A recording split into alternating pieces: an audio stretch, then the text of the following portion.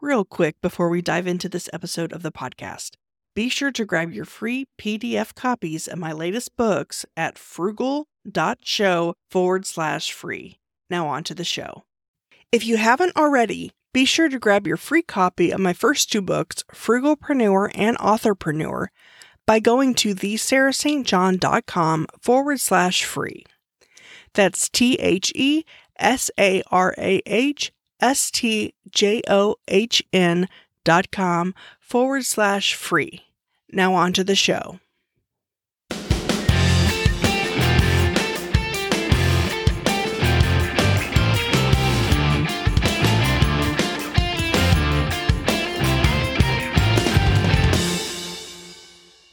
Welcome to the Frugalpreneur podcast. I am your host, Sarah St. John, and my guest today is a U.S. Today and Wall Street Journal bestselling author with over 100,000 students in over 180 countries enrolled in his online courses.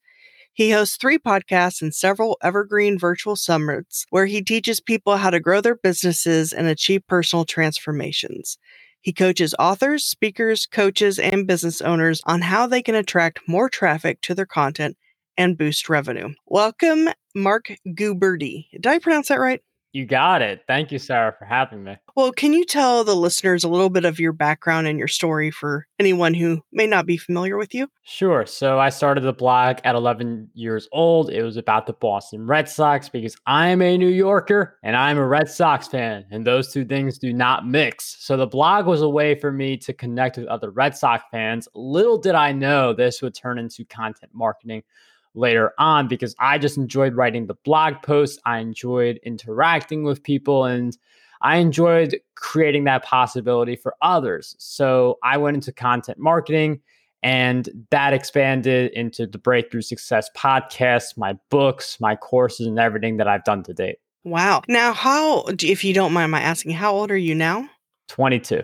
Okay, yeah, I figured you were young, but I wasn't sure how young. I know that you self-publish a lot of books and you podcast. I'm curious, if you had to pick just one, which would you pick? Like if you had to pick one to do for the rest of your life. If I only had one, I'd definitely pick the podcasting. I really enjoyed the conversation, and it does a lot for growing the business. Like, you want to view something that you do for business as how can it help you grow your business? And I really do enjoy the podcasting element, and it really makes networking so much easier. Yeah, I agree with that. And I know you've had a lot of guests on, like big name guests like John Lee Dumas, Seth Godin, Neil Patel, Perry Marshall, James Clear. So how do you score those big name guests? When you're just starting a podcast, you just get episodes out, just get people on your show.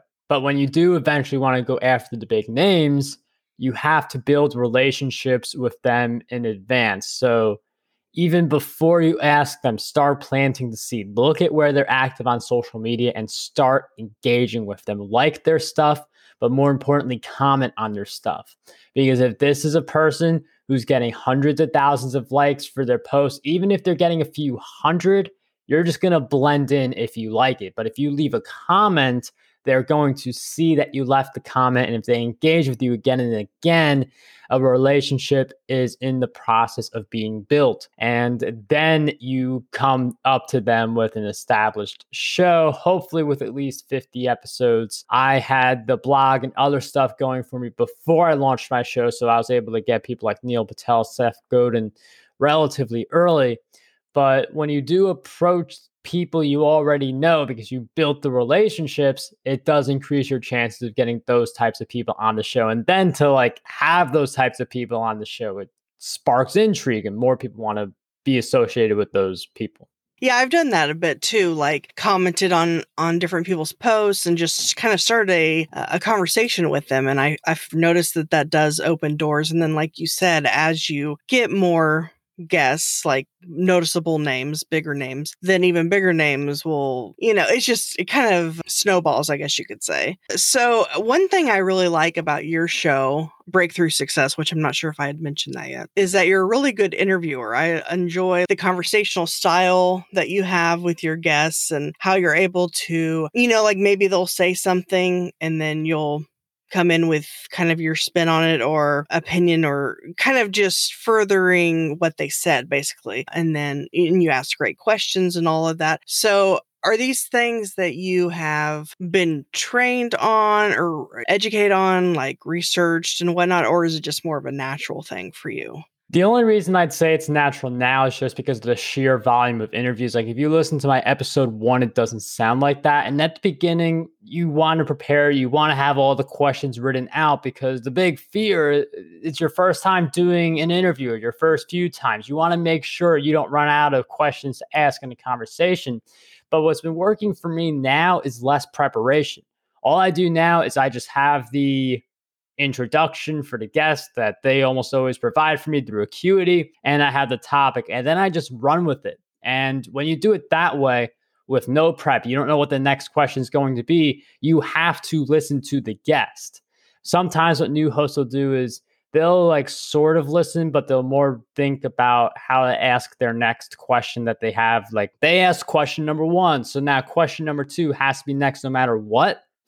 But when you don't have those questions, it forces you to find the question within what your guest is saying. Yeah, and I find that you do a great job of that, and I love listening to your show. Have you done any solo episodes? I don't remember. I recently started Solo Saturdays. It's going to be a weekly series, like 5 to 10 minutes. So have you found that, like, as far as either downloads or just interaction with listeners, that it higher or lower with a solo show versus an interview? Because I mean, I don't know. I've heard that people say, oh, well, you shouldn't just do all interviews because then the guest is shining and you aren't shining at all, really, and all that stuff. I think on your interviews, though, you do shine half the time and then your guest shines half the time because there's the good balancing there.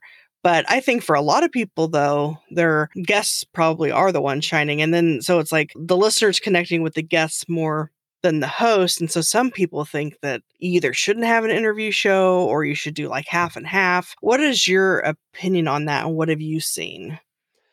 I like to do a mix. So most of my shows are interview style, and then I do have the Solo Saturday. The interviews, it's the networking. It's like podcasting's like the only, I don't know if this is true for you, but like it's the only line of work where you really do get to interact with people while working. Like I'm not interacting with anyone when I write a book. I'm not interacting with anyone when I'm doing a YouTube video unless it's a live. Podcasting is one of the ways you get that interaction. And then each person who's on your show is going to share the episode. You've got thousands of people sharing your content in the span of years based on how many interviews you do. The solo episodes, they do allow you to shine a little bit more. You could also better direct the episodes around stuff you're doing. So when you have someone on, like we're talking about podcasting, self-publishing, we're talking about that right now. That's the wheelhouse of the conversation. But you in the solo episodes could talk about topics that lead up to your offers, that lead up to a product launch that you are planning. So there's a little bit more control in how you use the episodes to introduce certain things and lead people in a certain direction. Like for my content, sometimes I'll try something different and it won't work. And part of that is because I didn't warm people up to the concept yet. So the solo episodes, they give you a lot more flexibility in what you cover and also what types, like the monetization piece of podcasting. And do you monetize your podcast, or what ways do you monetize?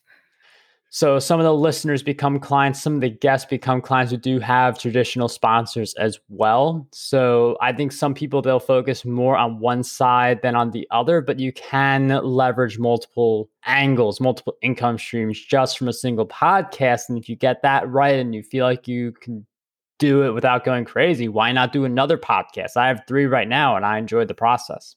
Yeah, the other 2, is it the Profitable Public Speaking and Ditch the Job? Yes, those are them. Okay. I haven't listened to those yet, but I should. So you do self-publishing. Before we started here, you said that you have like 30 books. Yeah. How long does it take you to write a book? I only have, I'm working on my 3rd one right now, and I don't know how you could do 30. So every single book, you love it when you start it. you just want to get the thing over with towards the end. The way I get the books done is I only go for 15,000 words, around that range for my books. So we're not talking novels or anything like that. And with 15,000 words as a target, it's only 1,000 words each day. So with that in mind, 15 days, sometimes 20 days, because I want to do 20,000 words. But it's just thinking in terms of word count and then filling up the pages. It's easier to do it this way with nonfiction rather than fiction, because fiction, you really have to think about plot. You have to think about character development and stuff like that. But I focus on nonfiction. So that's been the strategy that has worked for me so far. Yeah, the books I have are around 10,000 words. So, well, I guess technically yours are 50% longer than mine, but kind of in that same range though. What is your favorite book that you've read, or even maybe the best-selling book? Of mine, or like of an author that I like? Well, I guess we could do, I meant of yours, but yeah, we could do both. I mean, I like all the books I've written. The two books that have done really well, I hear a lot of people say I really enjoy these books. These had a big impact on me. Content Marketing Secrets, Podcast Domination, YouTube Decoded. Those are actually, I think I said two earlier. Those are the three that I've just heard the most positive engagement with overall. YouTube Decoded, I did do a book signing, so that one I'll always keep in mind. And book that I've enjoyed by some other author, The Compound Effect, Darren Hardy, one of the best books. I recommended on almost every show where they ask me that question. It really puts into perspective what each day leads up to in the context of like 1 year later, 2 years later, and so on. Oh, that's interesting. I've heard of the book, but I haven't read it yet. I read a lot though, so I'm sure I'll add that to my Amazon save for later, because I have all your books on there as well as like 100 others. You had mentioned the YouTube Decoded book. I know you have a lot of YouTube videos. Do you find that YouTube or podcasting yields better results as far as views, downloads, interaction, clients? Both of them do good in their own ways. I mean, YouTube, the thing I love about them a lot more than podcasting is that the data is so much better. You get to see click-through rate, you get to see retention rate, you get to see what keywords people are finding you for. Those are things that you don't really see those in your podcast analytics. So YouTube analytics just blows the podcasting analytics away. With podcasting, the ability to interact with people through interviews one-on-one. Although you could do the same exact thing on YouTube. Some people, they just take the video versions of their podcast episodes, and that is all their YouTube channel is. So I'd say each one does have its strengths and weaknesses. I don't think it would be good to only be on one of those platforms, especially with how easy it is to repurpose. So like a podcast interview, again, could be a YouTube video. A solo YouTube video, that could be your solo episode if you don't want to produce a custom episode like I do for my solo Saturdays. So then when you do a podcast interview, do you do it for YouTube and then take the audio from YouTube into a podcast, like repurpose it that way? Or do you not do interviews on YouTube? You just do your own videos? I used to do my own interviews on YouTube and just publish like the podcast video. I'd rather right now for my YouTube just post content where it's just me, because I do get more control over the topics. With podcasting, you publish in the order of when the interviews are done, or maybe it's slightly different based on who did a sponsorship or whatever. But generally, you sometimes get a little bit broad with a podcast, especially one like Breakthrough Success, where it's just, we teach you how to grow a business and achieve your goals. So there's a lot of different topics that could go there. But YouTube, I like to keep it to a select few topics to just focus in on a few areas. Yeah, I've been watching some of them lately, like the ones about Udemy, and I'm trying to remember what the other ones are that I think I commented on one this week. I don't remember which one it was now, but yeah, it's definitely interesting topics. So how do you find the time to do all this? Because you've got the YouTube channel, the 3 podcasts, 30 books. So is this what you do full time, is all of this stuff, or do you have like a day job? No, I do this full time. So that definitely is part of how I find the time to do this. It's also canceling a lot of stuff that doesn't make sense. I don't watch TV or do any of that type of stuff. And when I am working, I do more of like, I don't do 10-hour days. I'll do like the very concentrated 6 hours. because I'd rather do quality and get results versus quantity of hours and not really have anything to show for it. So when I do put in the hours, a lot of it is batching. So Mondays and Thursdays are my interview days. There are a lot of additional interview days during virtual summit planning, but mostly just Monday, Thursday. And then I just do 1 to 2 days a week where I'm actually doing new videos because I just need 3 new videos each week. Sometimes I stretch that to 4 or 5, but it's just batching for me. For some stuff has worked really well, and then doing other stuff daily. And each person's different. Each week I'm different. And I just keep playing to what works the best. Yeah, you just mentioned virtual summits. That was something I was curious about. How many have you planned now, and what is that process like? It's a great business model. You get to grow your email list very quickly. It does depend on the speakers you have because you want the speakers to promote the summit. That's how you grow your email list, make considerable revenue from it. But it's pretty much like a podcast where instead of launching 2-3 episodes at launch, you launch like 50 episodes because you do that many interviews with different speakers. And you get people to join the summit by providing their email address. So you have them on your list, even if they don't buy anything. You lead them to like get the all access pass or get the lifetime pass, depending on what you want to call it. So instead of only having 24-hour access to sessions, you get lifetime access. And then an upsell at the end, maybe a training course, maybe a done for you service, whatever you choose to have. But I think if you are really comfortable with podcasting, you should definitely consider virtual summits because it's just a bunch of interviews and you want to add some different stuff from time to time. Maybe someone does a presentation, you spice things up. So it's not just entirely interview, but the bulk of it is interview. And podcasters really do have a good advantage when it comes to organizing them. Wow, that's so basically okay. So it's like you're recording a bunch of podcast interviews with video, I guess. And then now, are you having to pay the speakers? I assume not in that since it's okay. And then they probably all promote it to their social media or email list. And so, wow, yeah, that would be quick exposure. So there really isn't an upfront cost then to, well, I mean, I guess maybe whatever platform Like just you might be. tools, like affiliate links. I use Thrivecart for that. I use Optimized Press for my website setup. You could use something different if something else makes sense for you, but that's my current setup. Okay, so yeah, not much expense. And then people pay Yeah. to watch the videos and whatnot. That's interesting. How did you even get the idea to do that? And how did you throw it all together on your own? I've thrown all the summits I've done together on my own, except for one that I'm doing right now in a partnership. But other than that, I've done them on my own. I just came across virtual summits. I'm not sure like how I came across them or like how the conversation started. But once I saw this and I was enjoying the podcasting, I was like, this is the next avenue I have to pursue. And I've been very happy with it ever since. Wow. Yeah. And especially with this day and age where Yeah. everything's virtual now, I imagine that could be a good business model for like if someone that's all they did. Interesting. I'm gonna have to look into that. And I know you were at a New Media Summit at one point. Is that correct? And the way that works, as I understand it, is a bunch of people coming together to basically pitch their podcast to either, or pitch themselves, I guess, to be on other podcasts and vice versa. That's exactly how it works. Okay. That's Steve Olsher? Yes. Yes. Okay. Yeah. I love his podcast magazine and just everything he's doing. Yeah. He's doing a lot of good stuff.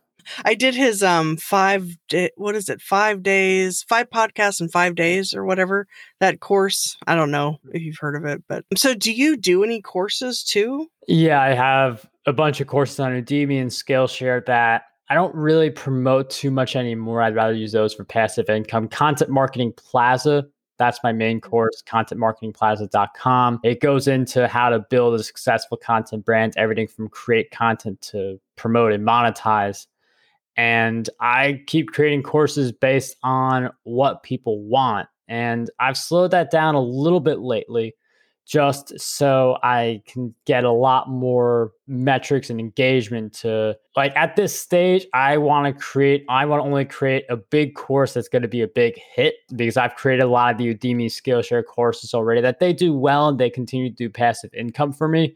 but the next courses I create will be more towards that big course, big hit type of setup. Yeah, so I guess that's how you have like 100,000 students, or is it all on Udemy? Yeah, that's an Udemy metric. Oh, it's Udemy? I always say Udemy. I don't know. Udemy, I don't know either. Who knows? I'm actually in the process of creating a course myself, and I'm trying to decide whether to do it on my own, like host it on my website, or maybe do like Thinkific or something and charge whatever I want, or to do Udemy, which, I mean, you're getting a lot more exposure that way because it's a marketplace. You're getting more exposure. You do have less control over how you can interact with your students. So Udemy and Skillshare are both great if you're just getting started out. If you already have a base, if you already have a solid audience that's buying stuff from you, I would recommend like something like a Teachable. Yeah, because with Udemy, the thing that I keep hearing people say is that you have good exposure because it's a marketplace. Anyone can find your course and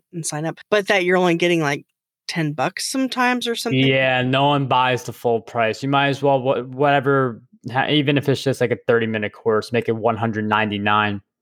People aren't going to buy for 10, and then you see like save $190. Like no one ever buys the courses their full price. So maybe put short courses on there. Yeah, short courses. Okay.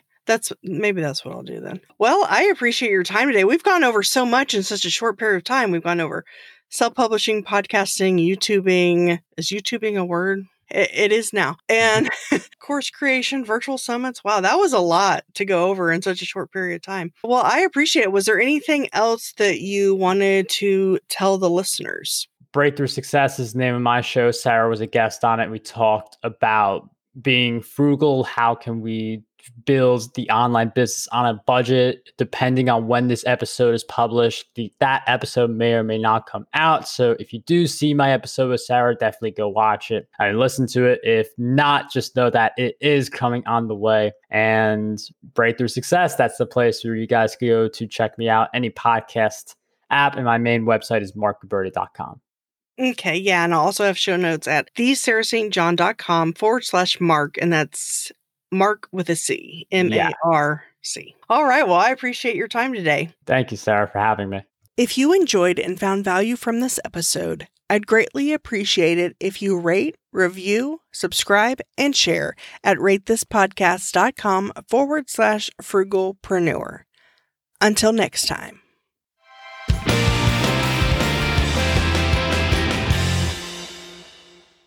Are you a frugalpreneur looking to connect with like-minded individuals? Join our community on Slack, connect with fellow listeners, share your thoughts on episodes, engage in meaningful discussions, including money-saving tips and entrepreneurial insights, and help shape the future of the Frugalpreneur podcast. Plus, you can submit your questions in written or audio form to be featured on the show. Let's build a supportive space together. Join us now at frugal.show/Slack. See you on the inside.